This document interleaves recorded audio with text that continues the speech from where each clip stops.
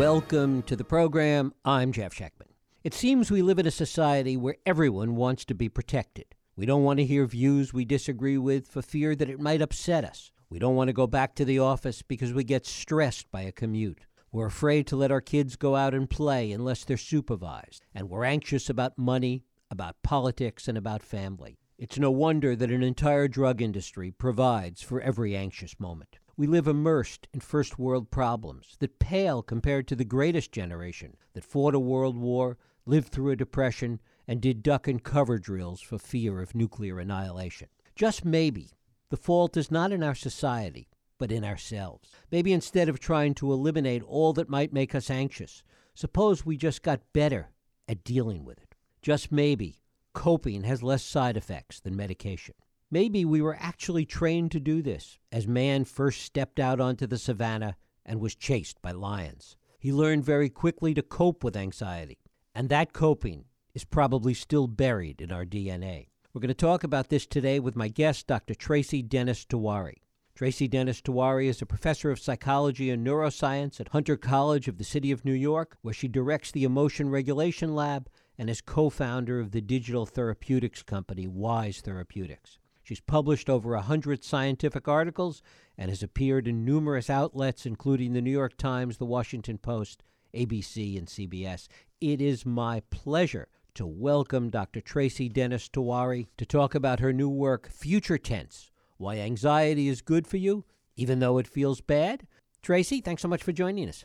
Jeff, what a pleasure to speak with you. Well, it's great to have you here. Why are we so afraid of being afraid? That is the key question. And by the way, your intro was so great. I don't even think you need to talk to me anymore. But let's do it anyway. Yeah, let's do it. So why are we so afraid of being afraid? I think, and this is really the mystery that as a mental health professional for 20 years, I've been struggling with. I've spent my career trying to understand and develop interventions for anxiety disorders. And we've been making great progress. We've been making progress on the destigmatization of mental illness, particularly anxiety disorders and depression. But yet, with tools, with increased access, with all these other things, the levels are on these disorders are those. Anxiety is now the word on everyone's lips. And I think what is happening is that it's really that our fundamental view, the story we tell ourselves about anxiety, this disease story, is actually one of the biggest problems. We fear it because it's uncomfortable. We've come to believe that any uncomfortable feeling is actually dangerous, and so we need to protect ourselves from it. We fear that it's a disease, these uncomfortable feelings, particularly anxiety, that needs to be eradicated and avoided, like COVID or cancer. And we also feel and fear that anxiety is a malfunction, that it's this failure of happiness and of mental health. And so we feel like failures. And so these beliefs, these false beliefs about anxiety are driving us to do very unhelpful things when it comes to actually coping with anxiety in our lives and these stressors that we face. We avoid these feelings and we suppress them, and that is a recipe for spiraling anxiety out of control. The other thing it seems that it's doing is that it is negating the importance sometimes of what are serious mental illnesses and what are serious issues of depression, because everything gets lumped into the same bowl. I couldn't agree with you more, right? We just say, oh, anxious is sort of like the A word now, right? It's like when I was growing up in the 70s and 80s, it was stress.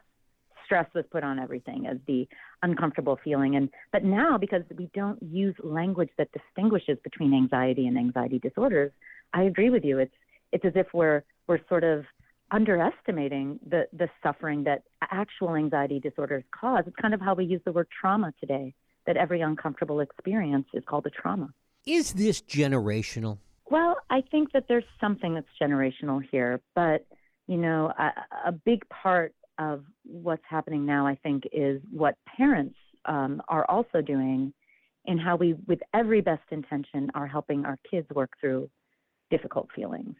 So, there's been a lot of, I don't think I'll be saying anything new to point out that there's been a lot of discussion around parental snow plowing, right? This idea, not just a helicopter parent, but now the forcible removal of every obstacle or discomfort or a challenge that is in the way of our offspring. And so now parents are really not allowing their kids in many ways to contend and actually rise to the occasion of the challenges they face.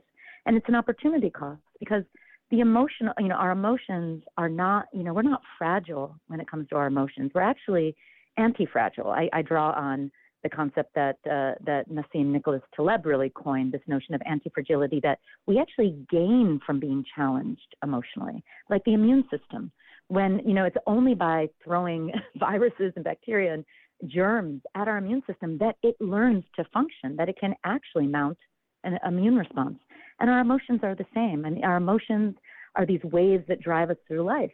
And you can drown in waves, but you can also learn to ride them forward. You can build those skills, and you can learn to surf, and you can, so we need to ride these waves of emotion and believe that we can do it and teach our kids the same, that we can have that mastery. When did we come to this idea that our kids should grow up without any obstacles, that somehow all of this anxiousness was somehow bad, that parents did need to do this snow plowing, as you say?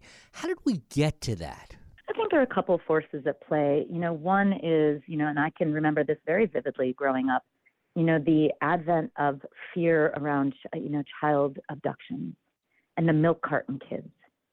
And this notion that was actually really an inaccurate representation of the real risk, but it was so salient to us when, there seemed to be all these kids missing all of a sudden. And these mostly false, accusations of, cults and, child kidnappers. And so I think there was this fear that had started to infiltrate parents' minds in the 70s and 80s. Kids were at that time not allowed to roam as freely anymore. And there were, forces like that were shaping children's own freedom. And then I think it was also, again, with the best of intentions, I think that we mental health professionals have promulgated a disease narrative of difficult emotions and difficult experiences, such that now what I think we're more often thought of as normal emotional challenges, as part and parcel of being human, to be anxious sometimes, to feel depressed sometimes, to struggle.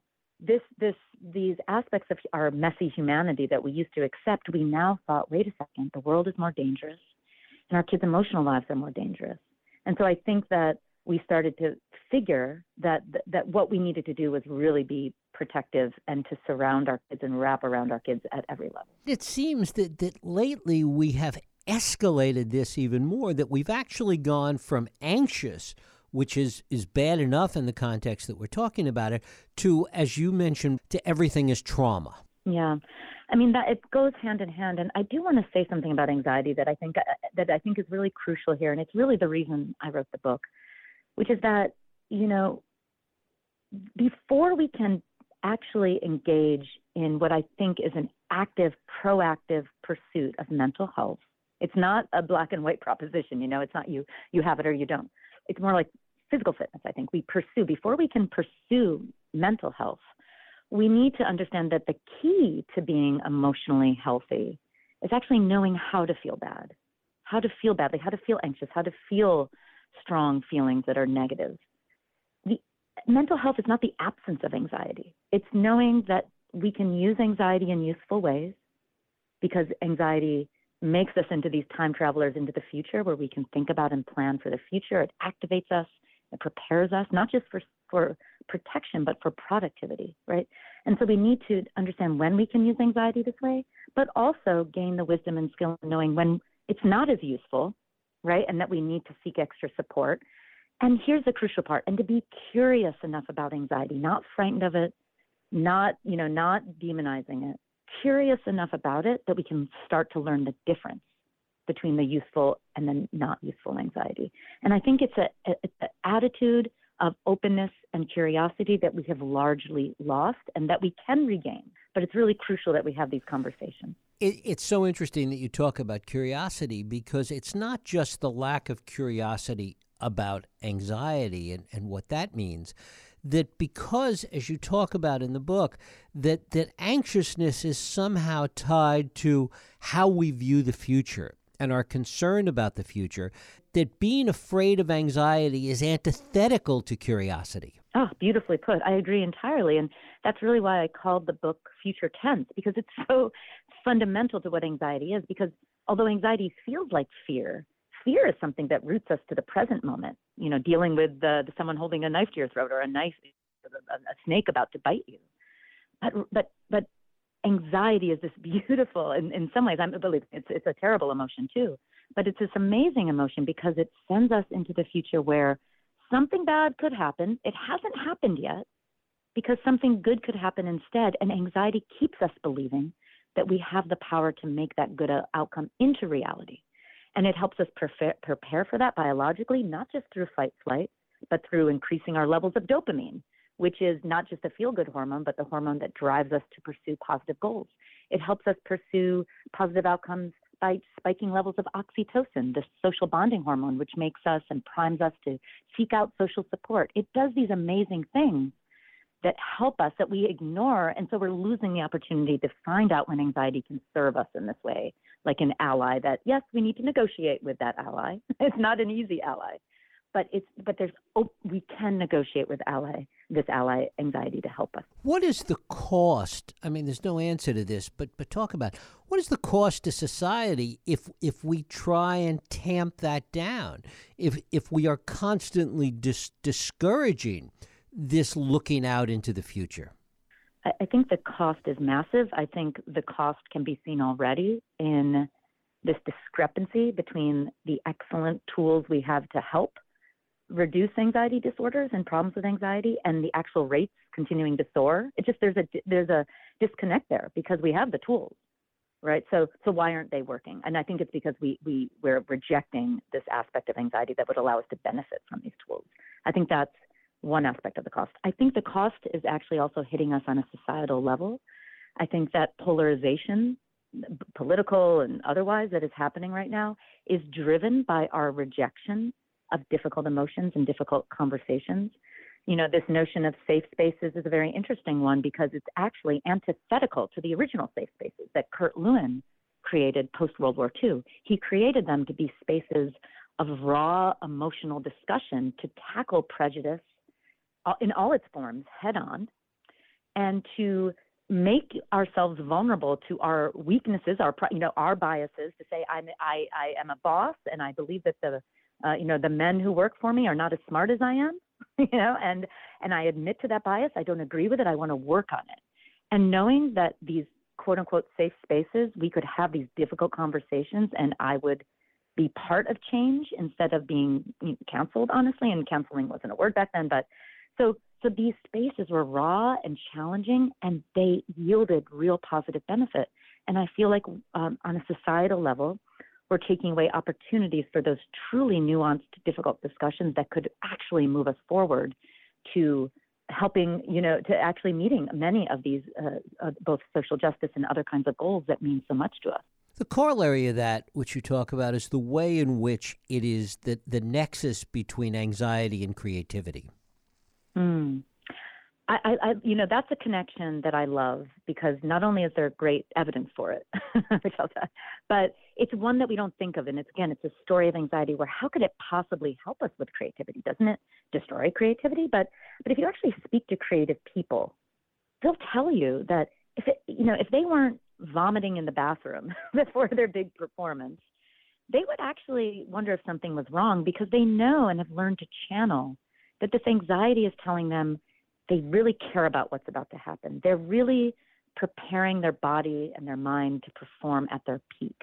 There was a great study that came out of Harvard in 2013, Jameson and colleagues, where they taught socially anxious people to think differently about their anxiety before performing. In this case, performing an impromptu speech in front of a panel of judges. And when they taught those folks who were already very anxious to think about their bodily responses as something that would prepare them to perform well, that your heart racing and you're sweating, that's your heart pumping blood and oxygen to your brain, so you're ready to really do the speech really well. When they were taught that, they did perform better, and their heart rates were lower during the performance. Their cardiovascular profiles were those of someone who was ready and prepared to rise to the occasion. And I think creative people and performers, they've mastered that same trick of knowing that their feelings of anxiety are not danger signals necessarily, but they're signals that they're in it to win it. Because by trying to suppress it, we're going against evolution, essentially. It's an opportunity cost. You can never learn to work with anxiety if you're always going around it. And creativity and anxiety, I mean, remember, they kind of inhabit the same space. Anxiety is apprehension about the uncertain future. So it's a discrepancy between where we are now and where we want to be. It's possibility. It's all about future possibility. And so is creativity, right? It inhabits the space between what's now in our reality and what's possible to be. And hope inhabits that space. Striving inhabits that space. So I'd like us to think of and consider that anxiety might be akin to these other powerful human experiences, creativity, striving, and hope, as much, if not more so, than it is similar to fear.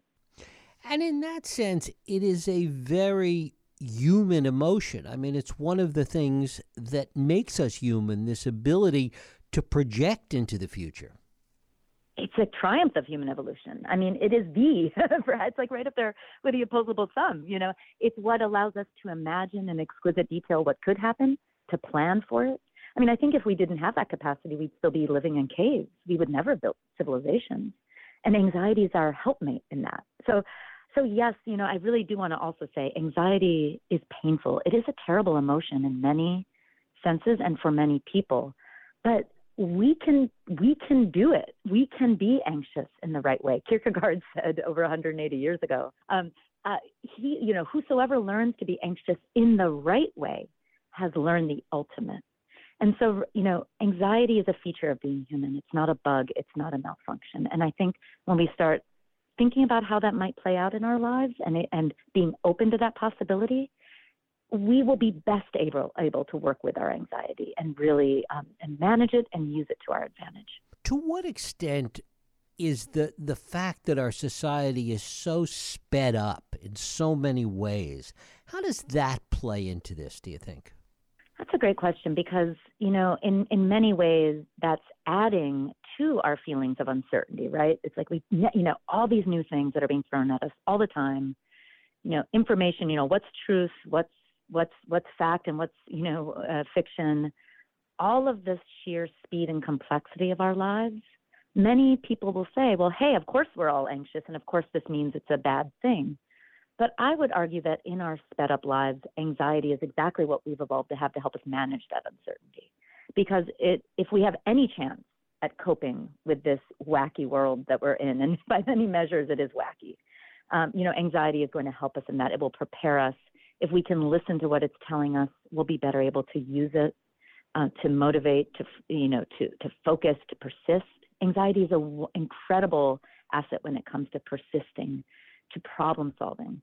There's this notion of excellencism. It's actually sort of the light side of the dark side of perfectionism, which is this, punishing standards of flawlessness. Well, excellencism is the pursuit of what it sounds like excellence. But it's this appreciation that we need to strive, we need to work towards something excellent, and we're going to fail along the way. We're going to make mistakes. Thomas Edison was a perfect example of excellencist. He said, I have not failed. I have just found 10,000 ways that haven't worked yet. So I think that as we deal with the speed of life, with the uncertainty of life, we can use our feelings of anxiety, our drive. We can take the warning signals, sometimes take a break from anxiety when we need to. But the very first step we need to take is to listen to it, to tune into it instead of suppressing and dulling and rejecting it. It's larger than that in the sense that there is also pushback not just to the idea of anxiety and this fear that everything's a trauma, but there's even pushback in society today to the striving for excellence. I see what you mean. That's interesting. I mean, I live in Manhattan, so we're all a little on the other side of the spectrum. This makes me think of how hard it is to be a parent today.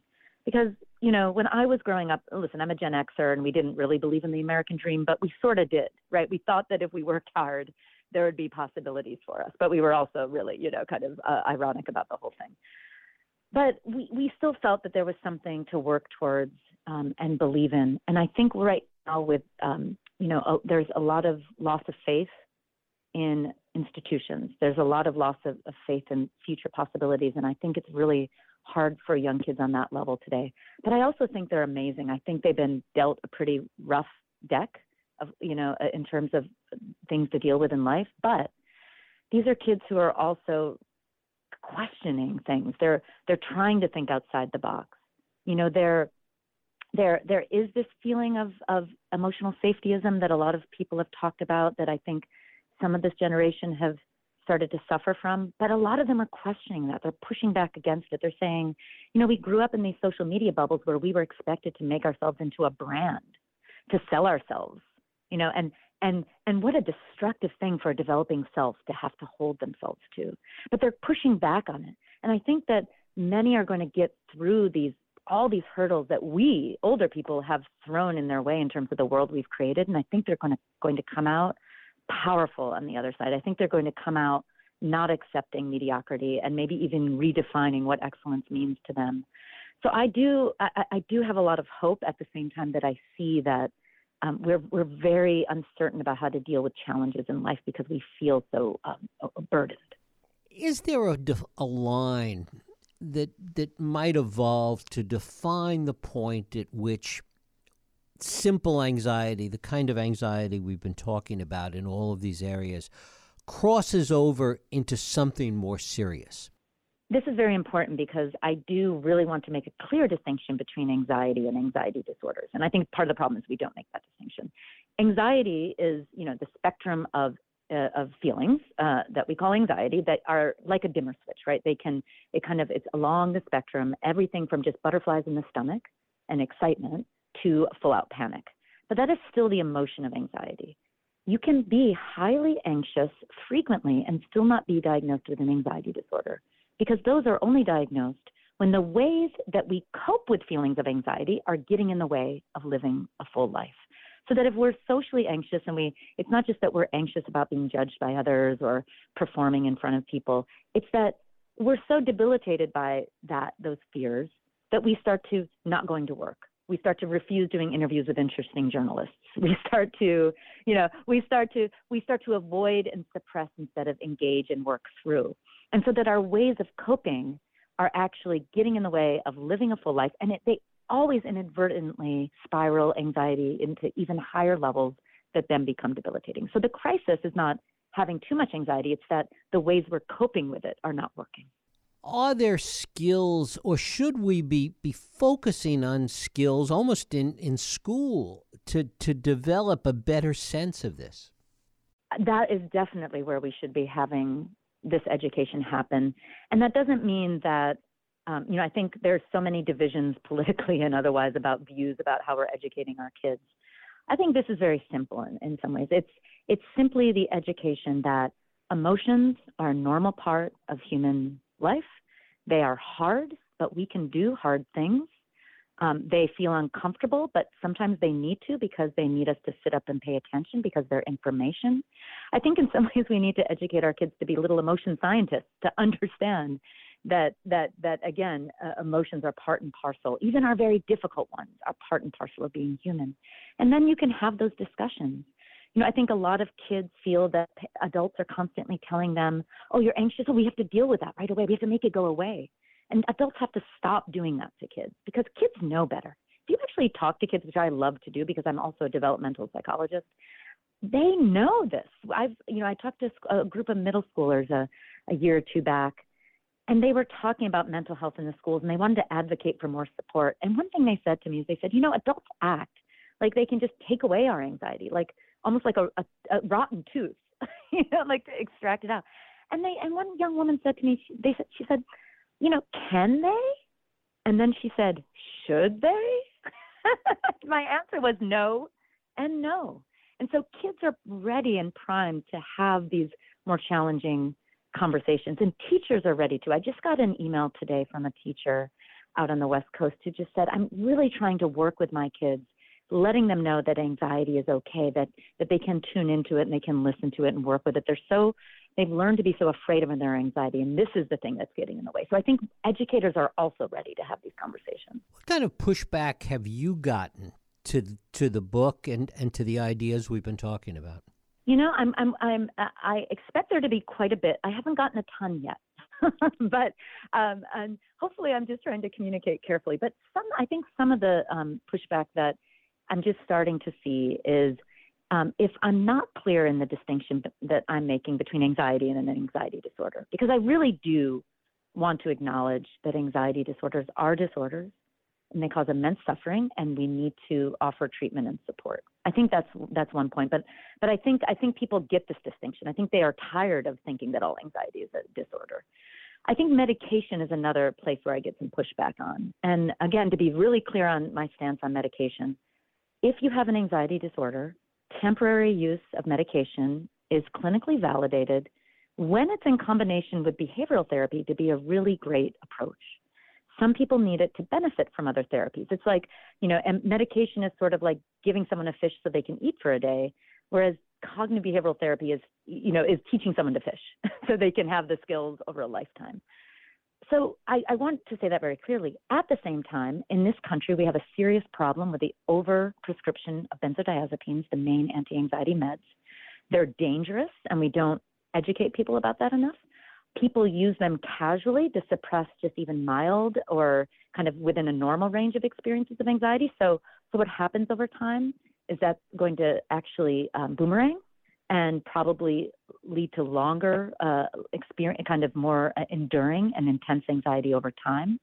So I think we are not talking about and using medications in the right way. And also I'm very concerned about overdoses that are happening, especially in young people. I actually have a whole section on that in my book about deaths due to overdoses of benzodiazepines, especially when they're combined with painkillers or alcohol. And so I think we just need to be much more aware of the right way to use these medications and to way tamp down and pull back on overusing them.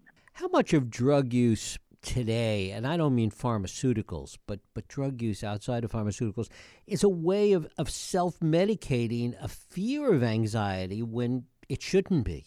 I think it's always, yes. I think that it's always been, in some sense, that we've used substances, right, to manage those uncomfortable feelings, especially anxiety, because it's some uncertainty. And uncertainty is even though it's the human condition, it's very painful because, we have to manage it. We have to sit up and pay attention.